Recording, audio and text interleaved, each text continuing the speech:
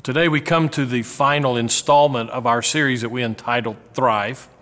And through this course of this, we've been trying to develop something of a theology of change.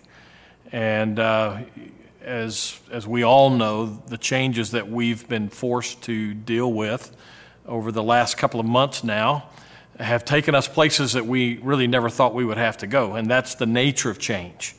And so as we've worked our way through this, we've tried to help with some principles to help understand what's going on and to help you thrive in the midst of a change that you really have no control over. And so I trust that that's been helpful for you and that you've been able to make sense of some things that might not have made sense before that.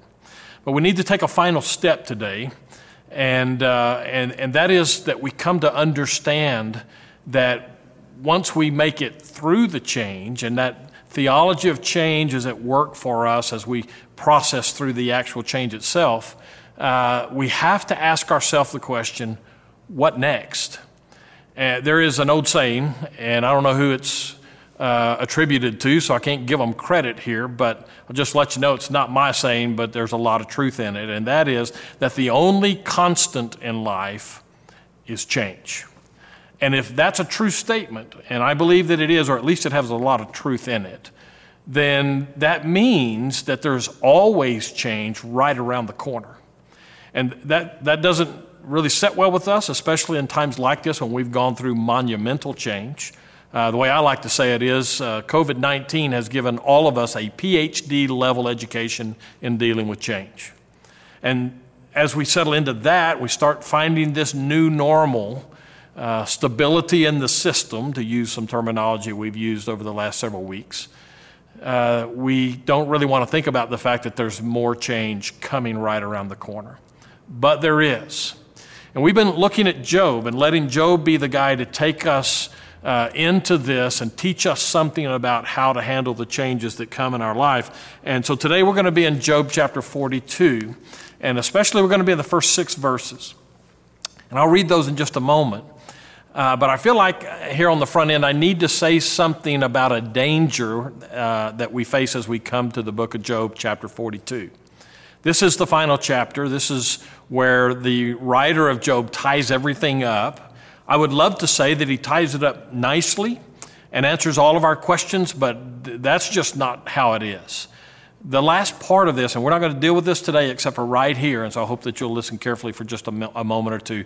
The last little section of chapter 42, verses 7 through the end of the chapter, help us to see something about the Job on the other side of change. And we find there that God restores him in many ways.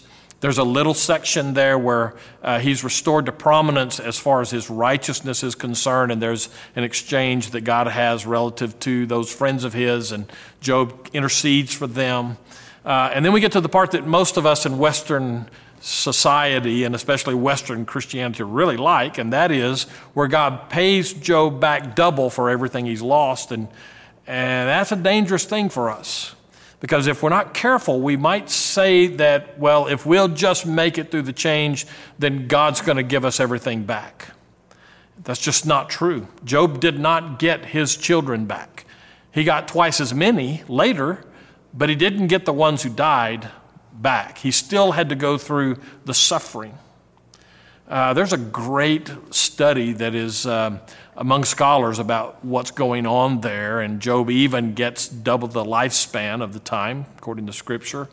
It's a great study, and maybe some other time we'll look at that. But I want to take all of that, and I want to kind of say it this way as we close out this segment. We need to be really careful that we don't spend our energies chasing the blessing instead of the blesser. And we can come to the end of Job and we can say, well, look at there, it's worth it all because when the change is all over with, on the other side of the change, God's going to bless me in incredible ways and I'm going to get everything back in a material way. That's just not always the case. It was with Job, but it helps us to understand that there's a place in there that we recognize the point of the book of Job is not that God doubles up on him with blessing. The point of the book of Job seems to be As we've said before, God is on trial, and can I trust God in the change? Job 42, 1 through 6 is going to give us three principles here in our next couple of segments. But let me read those verses as we get into that. And then Job answered the Lord and said, I know that you can do all things, and that no purpose of yours can be thwarted. Who is this that hides counsel without knowledge? Therefore I have uttered what I did not understand, things too wonderful for me which I did not know. Hear, and I will speak. I will question you, and you will make it known to me. I had heard of you by the hearing of the ear, but now my eye sees you. Therefore I despise myself and repent in dust and ashes. As we come back, we'll look at three principles that help us to thrive after the change. Let's dive into this passage that we read recently here, and let's kind of roll around in it a little bit, as one famous preacher used to say, get in the text and roll around in it some and see what sticks. There are three principles that we find in those first 6 verses of Job, Job 42, that I think really help us out. In this segment, I'm just going to get one of them because I think this is the one that kind of drives the other ones. And so here's the principle. God's sovereignty is incontrovertible. In other words, there's no question that God is sovereign. Now, I know that there are people who question whether God is sovereign or not, but in the final analysis, when all is said and done, the sovereignty of God is incontrovertible. It is absolute truth. And the principle that Job gives us at that point here comes out of verse 2. But before I get to that, let me just highlight a couple of things that we've seen. I'll do a little bit of review kind of baked into this segment. But we've looked at this, and as we saw Job in the early part of it, and then we saw Job in chapter 3, where we see that God is somewhat on trial for Job and for those others. There are some of these big theological words that bubble to the surface. I'll give you those words, but I want to give you where we get them here. We've seen from Job that God is aware of what's going on. Even though in that middle section, from chapter 3, or really chapter 4, all the way through to 37 or so, God is silent through much of the book of Job. He's still there. And that entry level, first 2 chapters of Job help us see that God's very much aware of what's going on. This last 4 or 5 chapters help us see that God is very much aware of what's going on. And so God is aware, and then the theological term that we put on that is God is omniscient. There's nothing that God is not knowing about what's going on. That ought to help you, that you don't go through the changes of life in a crisis like this without God being very much aware of what you are going through. You're not alone through this, even though you may feel like you are from time to time. Here's the next big $4 theological word is God is omnipotent. And that is another way of saying that God is in charge. And we talked about that, the danger of saying God is in control, even though that's a truth statement in many ways. Probably the better, more accurate term is God is in charge of what's going on. Satan only could come at Job when God gave him permission to do that. And then finally, we see that God is always working to accomplish his plan. Now, that last one is what really helps us, I think, put those other two in proper balance. He knows what's going on. He's powerful in what's going on. And he is systematically working out his purpose. That's what the book of Job shows us. That by the time we get to the end here, God is involved. He has been involved. And he wants Job to be aware of some of that. But as we've seen in Job, it's not an easy thing to get to that point. To get to the point of saying, okay, I get the fact that God is in charge, and I get the fact that God is looking out for me. This is his plan that's working out. That whole middle section, it really plays out this question about God being on trial, and is he really trustworthy for us when things are not going well? That comes out of Job 3 and following. So, as we come to the end, Job has had some questions, and God has had some answers. And so from that, we come to verse 2 now, and Job's final statement.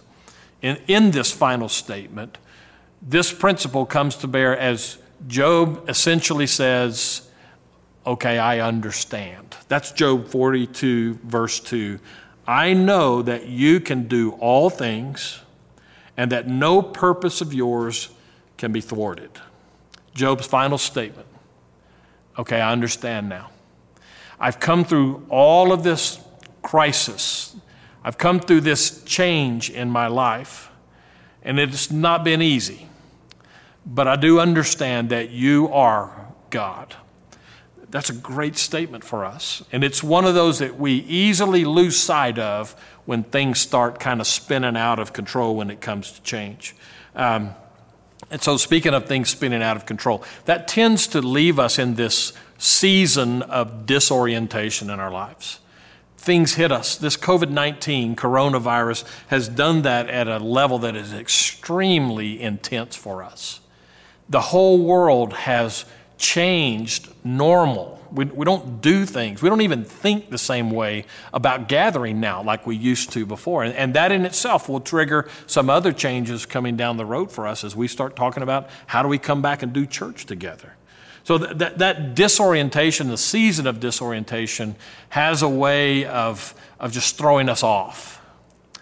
This week I was thinking through that and why that is. Why is it that so many people resist change? Why is it that something like this just throws us off and sends us into this tailspin of sorts? And I don't know that I have the full answer to that. I think it's worth kind of living that question out. But part of my answer that I've come to is one of the reasons that we get disoriented when things change around us is because it messes up our plans. That's fairly easy to look at with this. Just let's look at what coronavirus and COVID-19 has done to us. It's changed wedding plans. People that I've been involved with to do their weddings have had to change and put them off and even change total venues and everything. It's changed people's retirement plans. It's changed the way they live each day. So all those things come together for us, and so this threat that comes in changes our plans, and we don't like that.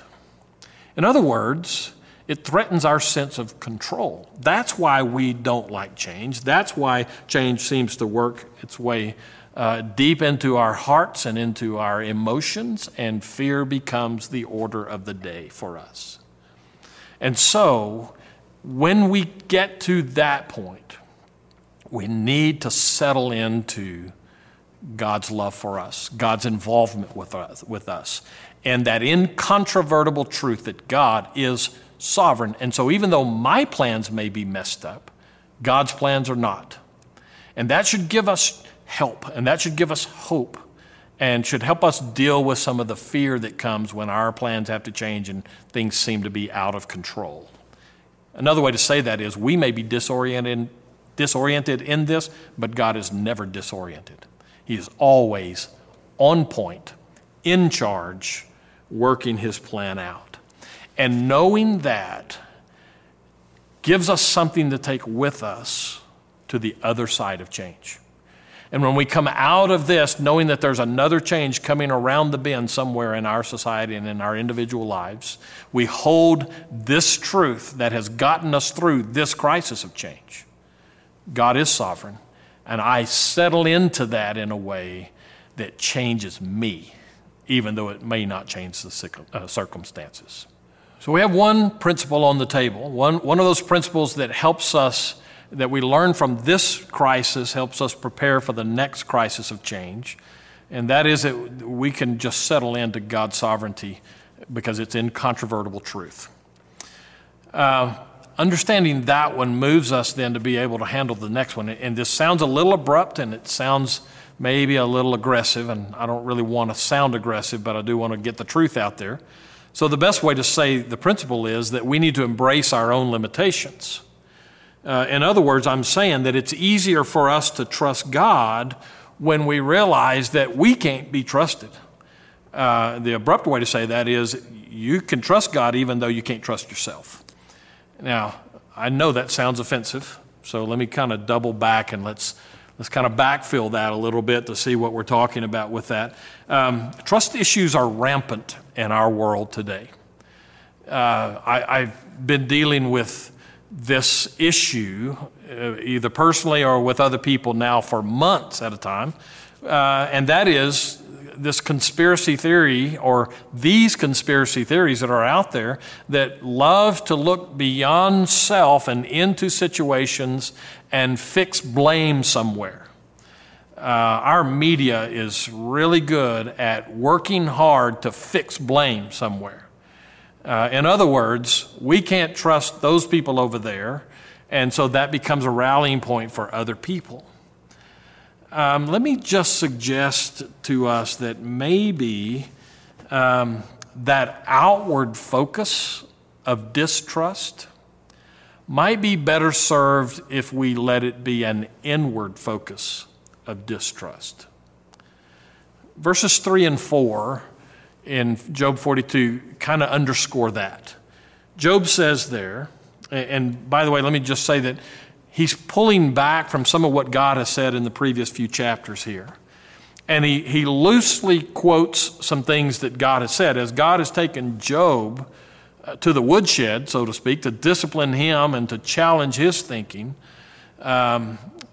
Job pulls from those, and he says this, verse 3, "Who is this that hides counsel without knowledge?" Job says, "Therefore I have uttered what I did not understand, things too wonderful for me which I did not know." And then he quotes God loosely again, "Hear, and I will speak. I will question you, and you will make it known to me." Job digs down into what God has said to him. He extracts from that the primary meaning that he has taken from that and the implication of that meaning, and that is, Job essentially says, "You're right, I was wrong." We find that in that second part of verse 2. "Therefore I have uttered what I did not understand, things too wonderful for me which I did not know." Job says, I should have cut my mouth shut. I was just wrong about that, wrong to question, wrong about that. And Job helps us to recognize that sometimes when we're distrustful of other people, we give ourselves a pass. And when let's bring that to the theological point of reference, when we're distrustful of what God is allowing to happen around us, that is change, then we're giving ourselves a pass. But if we lean into the sovereignty of God, as we've talked about many times now in this series, it forces us to acknowledge ourselves. And we do well when we learn from Job, when he says, essentially, I was wrong. I thought that I was right, but now I see that I was wrong. So the principle that we take with us into times of future change is that we learn not to trust our emotions. We learn not to trust our level of thinking because we paint the picture of what's going on around us through our eyes rather than through God's eyes. And that's hard for us to acknowledge that maybe we're the ones who don't know enough to understand the situation. Means that we have to take a step back from the control part. I love what my dad used to say in conversations. We'd be talking about various things, church staff or just as a family. And occasionally Dad would slip in one of these statements that says, "Well, I'll tell you what I think. It's only my opinion, but I'm really fond of it." You know what? That captures most of us. We may not say that, but we usually think that. It's only my opinion, but it's the one that rules the day in my life, so let's go with that. Job has done that. His friends have done that through the book of Job. In this time of change, we've done that with the world around us. God is the one who is trustworthy, more so than we are. And so we lean into that and we trust him with all of that. And instead of insisting that we have our way in the change, we opt for his way. That's hard for us. This week on Tuesday, I was here at the church and I was doing some study and I'm not sure how much you know what's going on around the church these days, but there's a food bank and distribution center just a couple of blocks from us. And every day that I've been down here during this, there have been a long line of cars in line to go get food because people are suffering, et cetera. And so I was studying, and I could hear what was going on outside on Montana. And somewhere in that, every once in a while I hear a horn beep or whatever. And then all of a sudden I heard a long horn blast, and somebody leaned their head out the window, or at least that's what it sounded like what was happening. Maybe they got out of their car, and they started yelling at the person in front of them.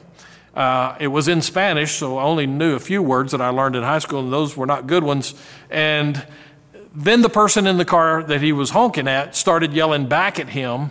And so I got up and I looked, and they were honking, or the one was honking because the other car had not moved up about 5 feet when that space opened up. And so they were going to have a knockdown, drag-out fight over that. And that pictures for us that we love to fight over things that challenge our control. That's true in change. It's true in our relationships. It's true in all of those areas for us.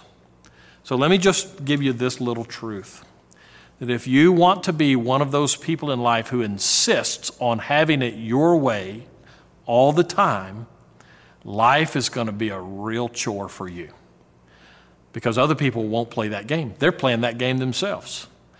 And the world doesn't play that game either. So this is that point where we embrace who we are. We embrace our own limits, and we cannot be who God is. We cannot control the change that's around us. That helps us. In this situation, we've gotten that PhD level education, as I said. And it helps us as we deal with those changes that come down the road somewhere. And very quickly, and let me just throw this third principle out for you. And this one comes in verses 5 and 6, and we've already looked at those verses in another message here. So I would just say to us that Job shows us that we need to develop a posture of listening. If we can't trust ourselves, and we know that, and we can trust God, and we know that, then the best thing that we can do in the change is not fight the change. It's to lean in and listen for the voice of God. Develop a posture of listening. I'll close with this. My son-in-law and daughter were here for 2 weeks recently. And their children, age almost 5 now and 2, they're just busy. Boy, they're busy, and a lot of times they're just loud, and we loved having them at the house and all that comes with that.